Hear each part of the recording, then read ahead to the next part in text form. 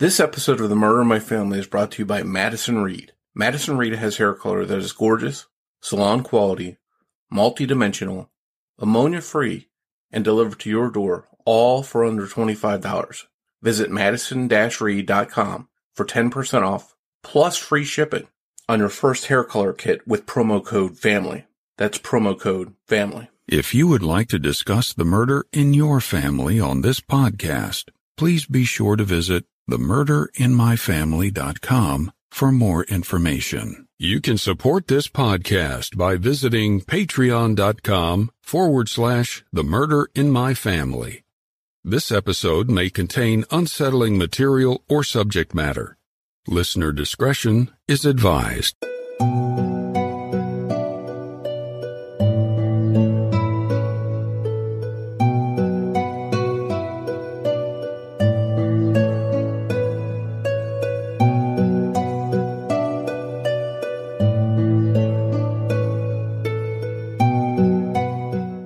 Thank you for joining me for this episode of The Murder in My Family. Please allow me a moment to share some important information before we get started. If you find that you enjoy this podcast, please take a moment to rate and review it wherever you listen to podcasts so that the show can continue to grow and reach new listeners.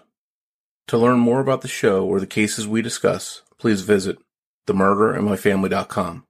You can also find us on Twitter with the handle @murderinmyfam, or by searching for the Murder in My Family podcast on Facebook. If you'd like to support the show via a Patreon donation, it's always appreciated, and you can do so by visiting patreon.com/the Murder in My Family. If you prefer to, you can also support the show through a PayPal donation by visiting paypal.me/the Murder in My Family. In each episode, I give shout-outs to any new supporters, and thank you to all of the supporters that generously donate and keep the podcast going and improving.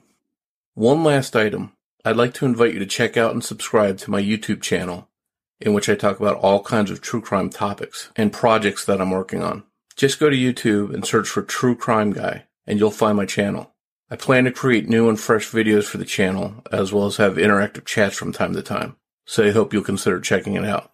Thank you, and now on with the show. Lubbock, Texas is located in the northwestern part of the state, home to Texas Tech and birthplace of 50s rock icon Buddy Holly. The city was devastated in 1970 when it took a direct hit from an F5 tornado. Over 24 people were killed, and there were damages in excess of $100 million. But the nearly 200,000 residents of Lubbock County were tough, and by the mid-1970s had rebuilt and were looking forward to the future. This was an exciting time for a lot of people in Lubbock. One of those people was Deborah Sue Agnew, who had moved with her family to Lubbock from Childress in 1973. Deborah, or Debbie as she was known to family and friends, had just graduated from Coronado High School in May of 1975. And the 18-year-old had fallen head over heels for Doug Williamson. The young couple wasted no time starting their lives together, and were married on June 14, 1975. For almost 3 months, the newlyweds got used to life as a married couple. Everything seemed perfect, and the future appeared to be bright for the young couple. But in late August, the couple would be ripped apart by an unspeakable act. On the evening of August 24th, Debbie went to a local restaurant to have dinner with her parents, Bob and Joyce Lemons. After dinner, at around 8:30 p.m., the Lemons dropped Debbie off at her house. Not long after arriving home, at around 9 p.m., Debbie called Doug at his job at a local pizza restaurant. Debbie told Doug that she would come to his job and work on crossword puzzles to pass the time away until he got off. Doug was happy to hear from her and thought it was a good idea. But Debbie never showed up at Doug's work. When Doug finally got off, he headed home, and when he arrived in the early morning hours of August 25th at about 1:10 a.m., he was greeted by a horrible sight. Lying in the carport was his young bride. Doug jumped from the car and raced to Debbie's side. She was covered in blood. He immediately noticed that Debbie's blouse was open and that her pants were pulled down. Doug ran into his house and called police. At 1:14 a.m., police received his frantic call telling them, "My wife, she's been raped." Unfortunately, this would turn out to be more than a rape case. Within 4 minutes of Doug's call to police, the first officer arrived on the scene. He quickly checked Debbie's condition, but he couldn't help her. She was already dead. More officers soon arrived. Some tried to move Doug away from the spot where his wife's body laid. They wanted to keep the young husband calm and find out what details he could give them. More police officers showed up at the scene. And in all the commotion, some of them inadvertently may have disturbed clues and evidence as they moved around the crime scene. Once detectives arrived, they began to assess the crime scene. Debbie's body was face up and had been positioned or posed in a sexually provocative way and was partially undressed. It was clear that she had been stabbed several times. On the ground near her body, police found Debbie's car keys as well as a crossword puzzle book and a pen. Based on her phone call with Doug a few hours earlier, it seemed that Debbie was heading out to meet him at the pizza shop when she was attacked. Police looked around at the yard and inside the home for more evidence or clues. Investigators were able to determine that the initial attack had taken place about 27 feet from where Debbie's body was found. They theorized that Debbie was attacked between 9:30 and 10 p.m. as she walked to her car to go see Doug. Some things stood out to investigators. A door to the carport was open but locked. A kitchen window was broken, possibly broken outward. A search of the residence revealed that the only things that seemed to be missing were Debbie's purse, which contained about $120 in cash, and a photo album, which seems like an odd thing for a burglar to take. There were, however, a couple pieces of evidence that might be linked to the killer. A strand of hair clutched in Debbie's hand, as well as unidentified fingerprints. There were no witnesses, and no murder weapon was found at the scene. Police theorized that based on the missing purse and broken window, that Debbie had likely interrupted a burglar and had been attacked during the confrontation. But this theory had glaring problems. The glass fragments from the broken window were found on top of the pool of blood, not underneath it, which indicated that the window was actually broken after the attack on Debbie. This glaring mistake in the investigators' theory was just one troubling issue with the investigation. Given that so many police officers had moved back and forth through the crime scene, there was no telling what they had disturbed or destroyed. One source close to the investigation would later say of it, "In all my years' experience with law enforcement, it was the worst, sloppiest, on-the-scene investigation I have ever seen." Debbie's body was removed and taken to the medical examiners. During the autopsy, it was determined that Debbie had been stabbed at least 15 times in the head, back, neck, and torso. Further examination concluded that she was not raped. Debbie's young husband and her family were shocked and devastated by the murder. One of the people who took it especially hard was Debbie's 8-year-old sister, Liz, who had spent much of her summer with Debbie. She didn't fully understand what was going on, just that her older sister was gone and wasn't coming back. At Debbie's funeral, 2 days after her body was found, Liz spent time close to Debbie's casket, wondering what had happened to her older sister. The painful memories of the funeral wound up staying with Liz for the next 4 decades. After Debbie was laid to rest, police continued their investigation, checking leads and questioning suspects, but no arrests were made. Police checked out rumors of a satanic cult being connected to the murder, as well as burglary attempts before the murder at the home of Debbie's parents. But none of the avenues that police went down seemed to be connected to Debbie's murder. After only a year, police seemed to sound as if they were defeated. In August of 1976, a local newspaper reported that, barring a confession by the killer, there was little hope in the department that the case would be solved. The Lubbock community was still shocked and saddened over the brutal and senseless murder of the young bride a year earlier, and they wondered if a killer was walking amongst them. Debbie's family felt that the investigation into her murder wasn't going anywhere, and that would prove to be a frustrating situation for them for years to come, as they got no real answers in Debbie's case. Almost a decade later, as Debbie's murder seemed cold and hopelessly stalled, an infamous serial killer who was no stranger to Texas law enforcement would take center stage in Debbie's case and claim that he was responsible for killing her. In 1983, Henry Lee Lucas began a string of confessions to Texas Rangers, taking credit for dozens of murders, one of them being Debbie's murder. But in most of the confessions, Lucas could provide very little in way of details that matched the facts of the crimes. And this was true of his confession to Debbie's murder. The state's attorney general began the probe into the confessions of Henry Lee Lucas. and doubted the validity of most of his accounts.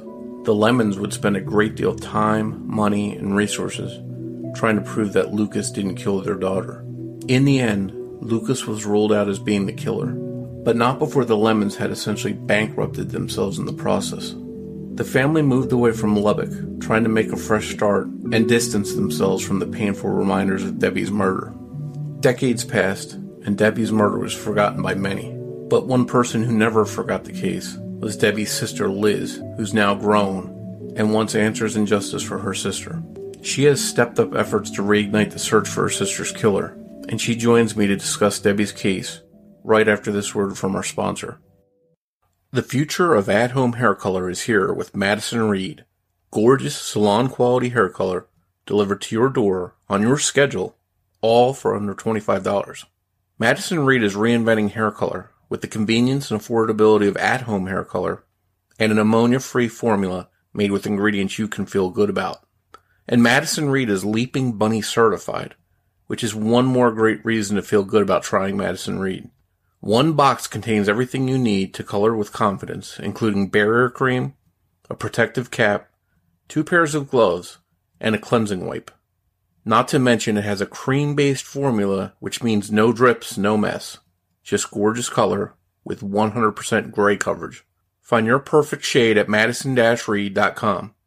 And Madison Reed would like to honor listeners of the Murder in My Family with 10% off plus free shipping on their first color kit with the promo code FAMILY at checkout. That's promo code FAMILY. Join the hundreds of thousands of women who have tried and loved Madison Reed. Visit madison-reed.com. Seeking the truth never gets old. Introducing June's Journey, the free-to-play mobile game that will immerse you in a thrilling murder mystery. Join June Parker as she uncovers hidden objects and clues to solve her sister's death in a beautifully illustrated world set in the Roaring '20s. With new chapters added every week, the excitement never ends. Download June's Journey now on your Android or iOS device, or play on PC through Facebook Games. And now back to the show.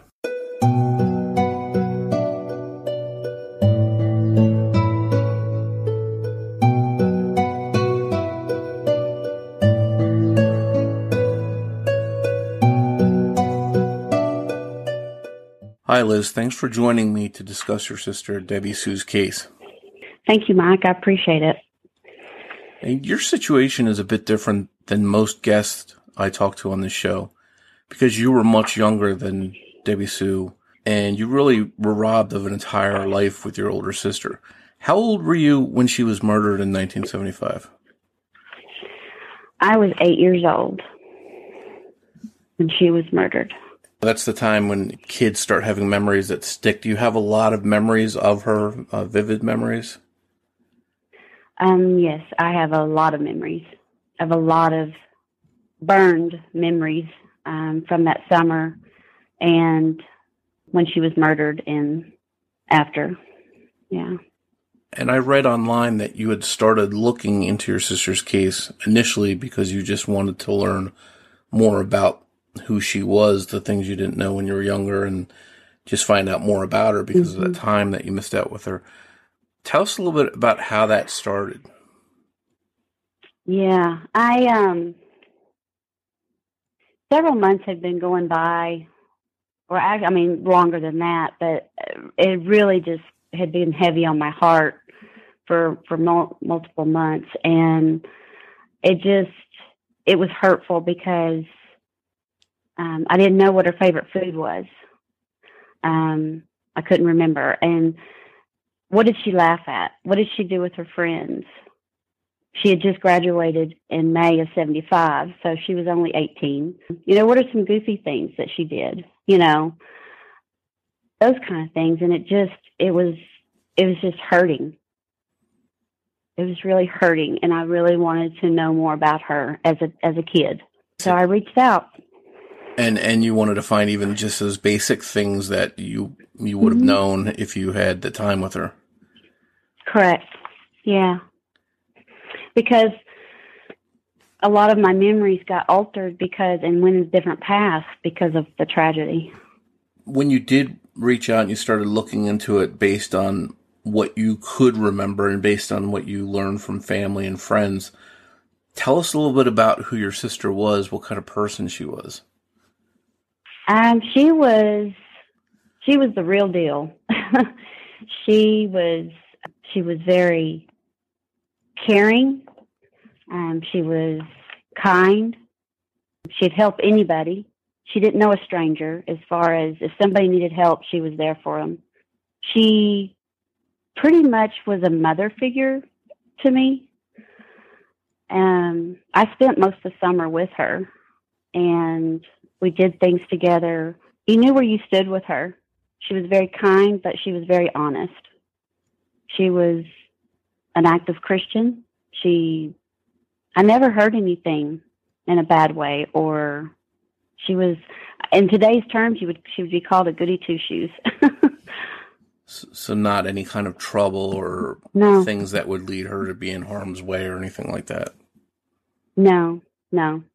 She never did anything wrong. That's what was so surprising, and she never inflicted in anything wrong. She didn't insert herself in anything that was wrong. She really stood by her morals and her values of right and wrong. And at some point, your initial interest of just wanting to know more about her and try and recover some of your memories and stuff started to turn into wanting to learn more about her case and try and figure out who murdered her. How did that transition start for you? Well, when I started reaching out and finding her friends and contacting them, and we wouldn't be talking very long, and every one of them would ask questions and would share things with me, and it just kind of grew from there. And then I kind of just decided I was what I needed to do. And I needed to pursue. It was time to pursue the truth. So you made it your mission sort of to try and figure out what happened to her. Yes, I did. I refer to it as my journey. I was going to say, tell us a little bit about the journey itself that you're on and where it's taken you so far. My journey's been a very challenging one. It's been very hard. 43 years, and it's just very challenging to get Lubbock PD to I guess, be more involved and pursue it because of the age. It's just been a struggle. It's just been a really struggle. So because it's cold or older, that they are not actively pursuing it possibly as much as you'd like them to? Correct. There's a lot of pushback, and I've been dealing with them for 20 months now, and they still have not done anything for 20 months.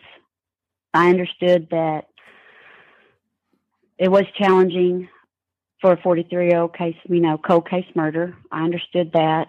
I had reached out to different people for help and assistance in trying to solve her case, and the Cold Case Foundation responded, and they ended up agreeing to help with her case, and they've been amazing. Actually, they contacted Lubbock PD to work with them, wanted to work with them. It took many months, and then finally they ended up having a meeting with them. However, they won't collaborate with them. So they're turning down help to solve a case. The Cold Case Foundation they're retired FBI agents, very high credentials. I think they would be very useful with their knowledge and skills, but they won't utilize it. So it's almost like they're resistant to help. They're very resistant to help.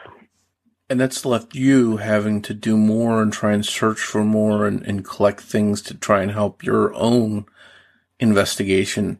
What kind of things have you had to do and have been successful with as far as finding out stuff about her case? I have spent thousands and thousands of hours, and I have found and traced so many different people trying to seek answers and help and information. And I've done well, I think, for starting out not knowing anything of what direction to go.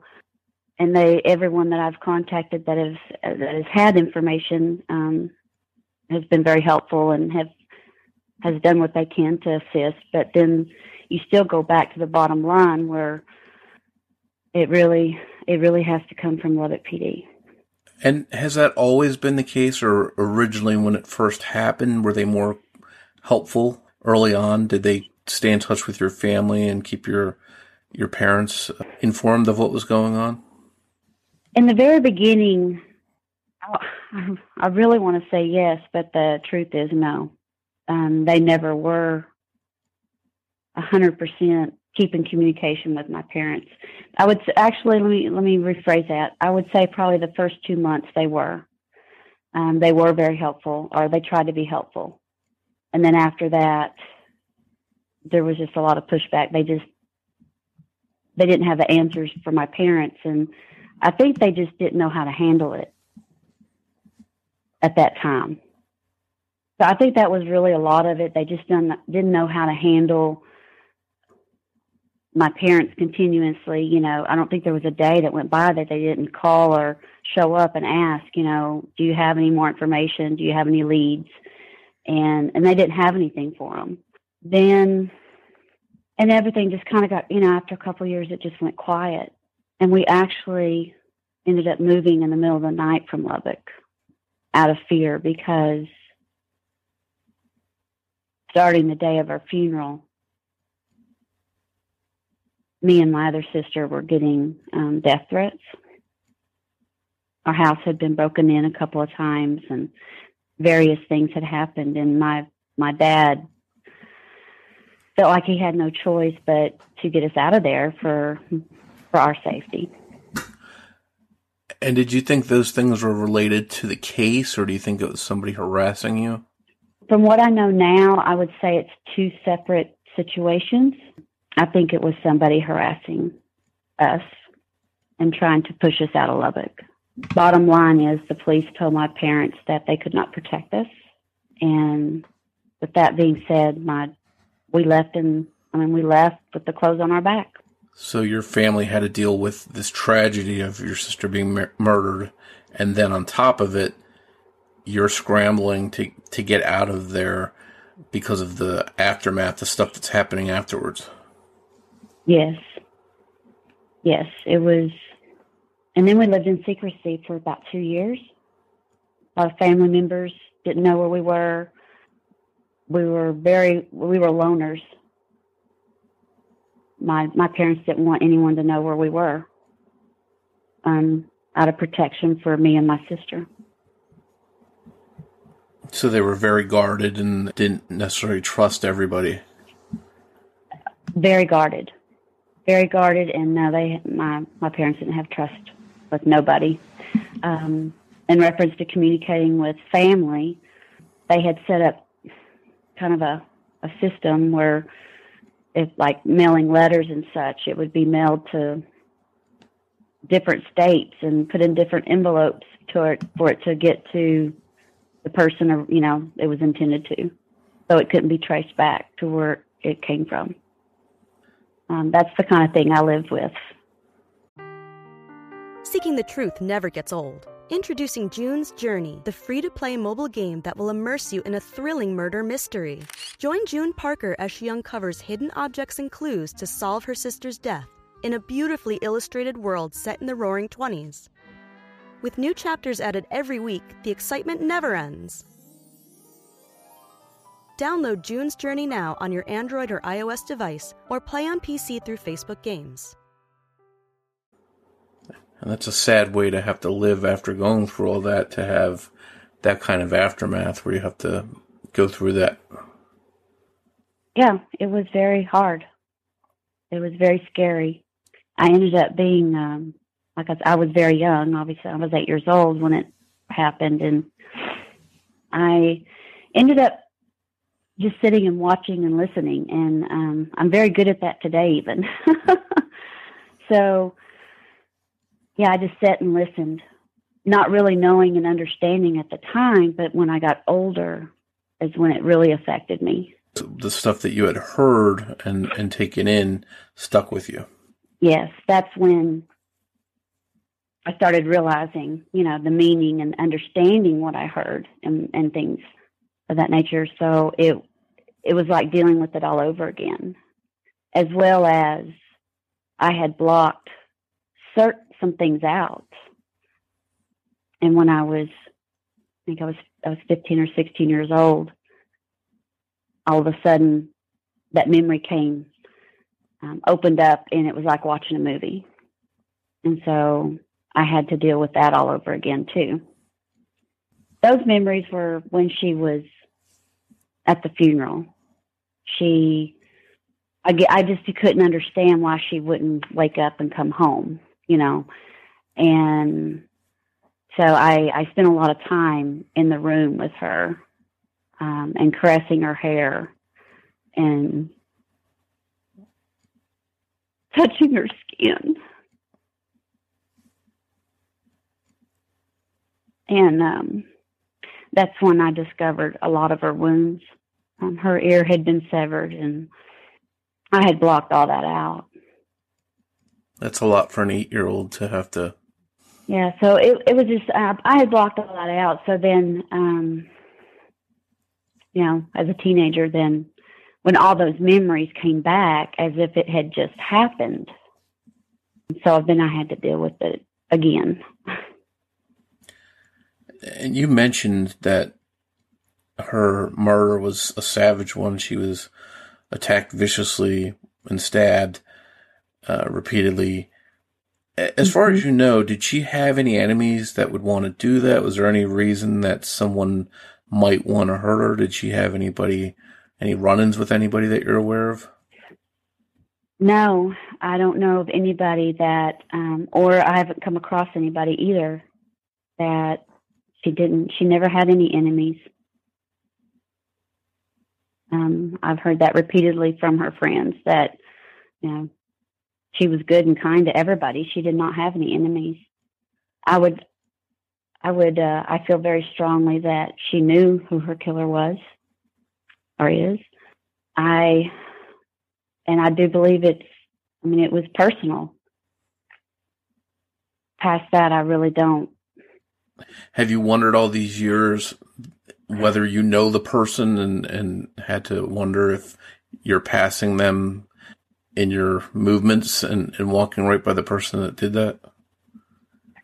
Almost every day of my life. And along the way, I know serial killer Henry Lee Lucas confessed to killing your sister. He had falsely confessed to a lot of different crimes, and in the end, he was pretty much ruled out as being your sister's murderer. When that first came out, though, did that give your family some kind of false hope that maybe the case was going to be solved? Oh, you have no idea. I remember that night very vividly. I came home and my parents were waiting for me, and they said, "We have some news."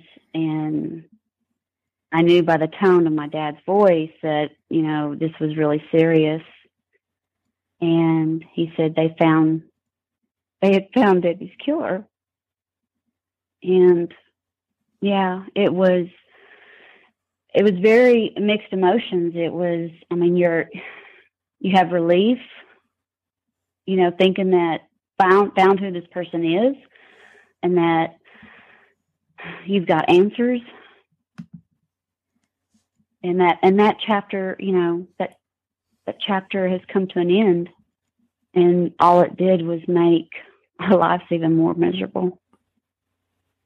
It's like reopening old wounds for your family. It opened up a lot of wounds. And then my parents directly went to Lubbock. And on that first visit, they realized it was very obvious that Henry was not the one that killed her. His confession was there was nothing in his confession that even came close to what happened to her. And unfortunately, he's had a bad reputation of confessing to lots of murders that he had nothing to do with. Yes, that is true. And so many families have been affected by that. Yeah, and that left your family back at square one, because now you're thinking, hey, we have some answers maybe, but then you get that rug pulled out from underneath you. Not only is worse than square one, because then my parents ended up fighting for, it was obvious that he didn't kill her. So now they're fighting Lubbock PD and the Texas Rangers to get her case back open and to prove that Henry didn't kill her. Because they didn't want to listen to that. They were determined that Henry had killed her. And it bankrupted my parents, and they had spent every penny they had and more. It was very devastating times, but they weren't going to give up until they knew her case was opened, because the real killer's out there. And they just could not live without it being open, knowing that the wrong person confessed. And you feel that they spent a lot of time on him when they shouldn't have, when they should have been looking in other directions? Absolutely.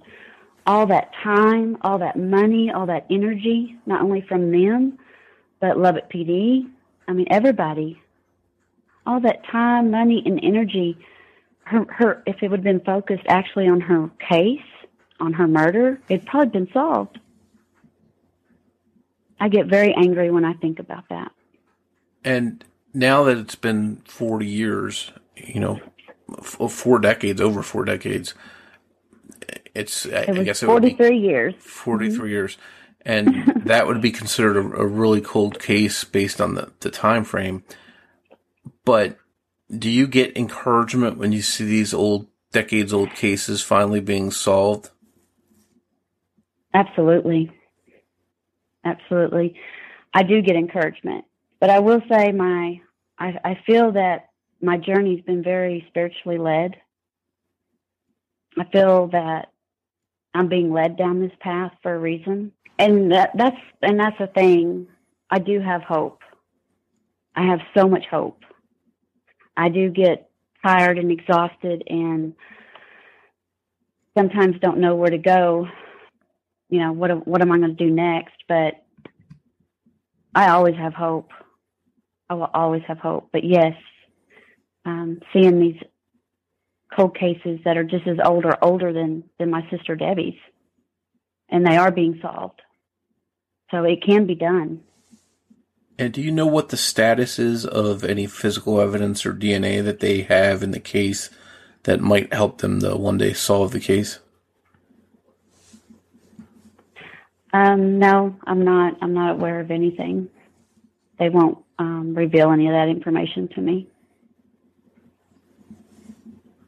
And that's probably frustrating, not knowing, do they have something that puts it closer to being solved, or are they completely in the dark?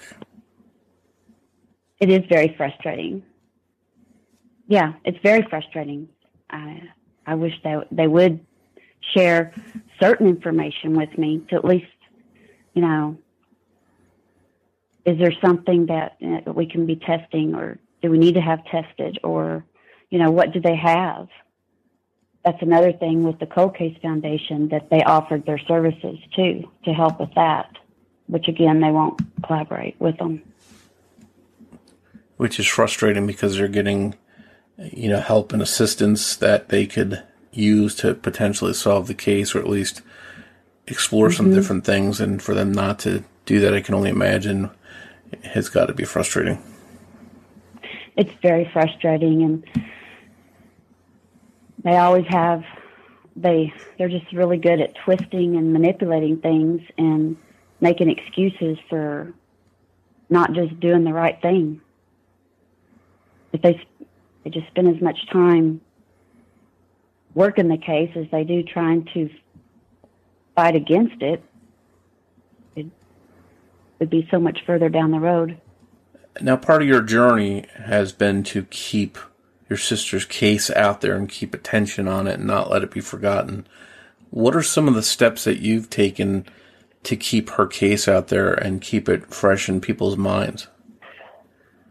Well, I've gone back to Lubbock several times, visiting with different people. I've also, there was an article done in Avalanche Journal that they did. And then there was a segment on the TV that they did, I think, last November. Just trying to get the message out there and, hoping someone would speak up. Somebody knows something. You don't. Somebody knows something. And I just give anything for someone to talk. It's been 43 years.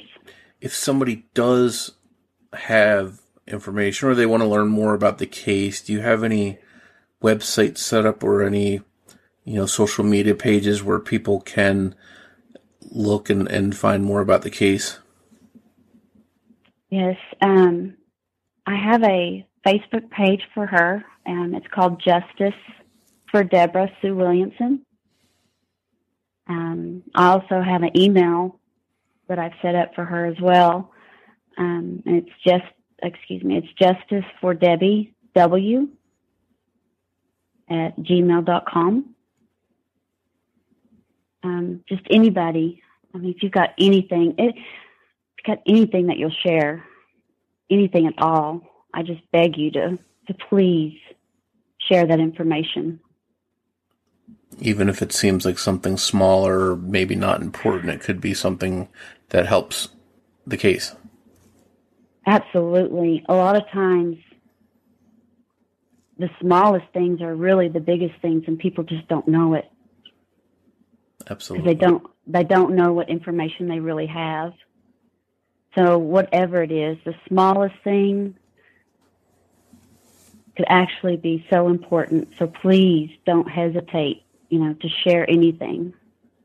And if somebody wanted to call in a tip, is there a tip line that people can call to give information? There's a crime line in Lubbock. It's 806-741-1000. And hopefully people, if they do know something or something sounds familiar, they can reach out and give that information. Yes, please. They can also contact the Cold Case Foundation, and that's their website's coldcasefoundation.org, because they're still helping me as much as they can.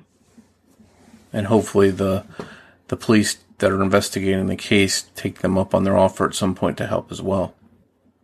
I really hope so. I hope so. They have a lot of knowledge and skills and technology that Lubbock doesn't have, resources to. And I found them the resources. That's one of the things they told me. They didn't have resources, enough resources. So I went and found them resources. And then it's still not enough. Not enough. Well, hopefully at some point they do decide that they're willing to talk to them and see if they can provide some help and maybe help steer the case in a different direction than it's been going. Because when it's 40 years old, over 40 years old, then maybe it's time to do something a little differently. And I agree, yes, and that's from what I'm reading and learning, and that's a lot of the key to solving these older cold cases is because you get someone else to look at it, and they bring in different resources and tools and ideas and thoughts, and that's usually where they gain their information and start actually making headway on the case. Well, I'm hoping that one day soon you do get some kind of breaks and things start to go in a good direction for the case. I hope so, because I'm not going to stop. I'm not going to stop. And I'm not going away. And I think your sister would probably be proud of you for taking up her case after 40 years. She deserves justice. My family deserves justice.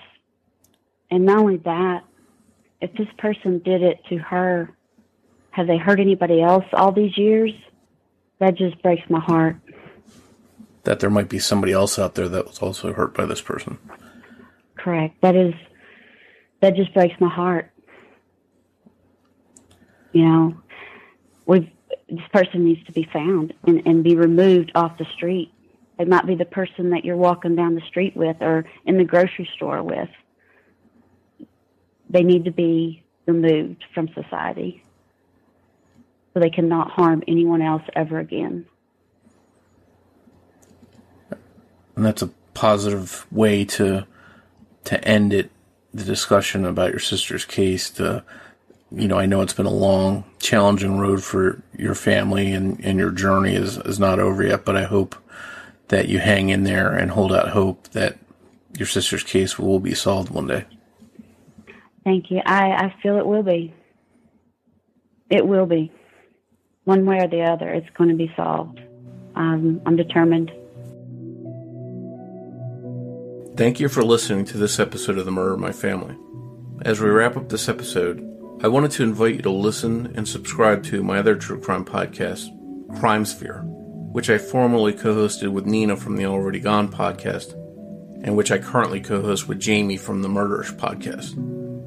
In each episode, Jamie and I discuss what's going on in true crime news, television, documentaries, books, and podcasts, and we interview some of the biggest names in the world of true crime.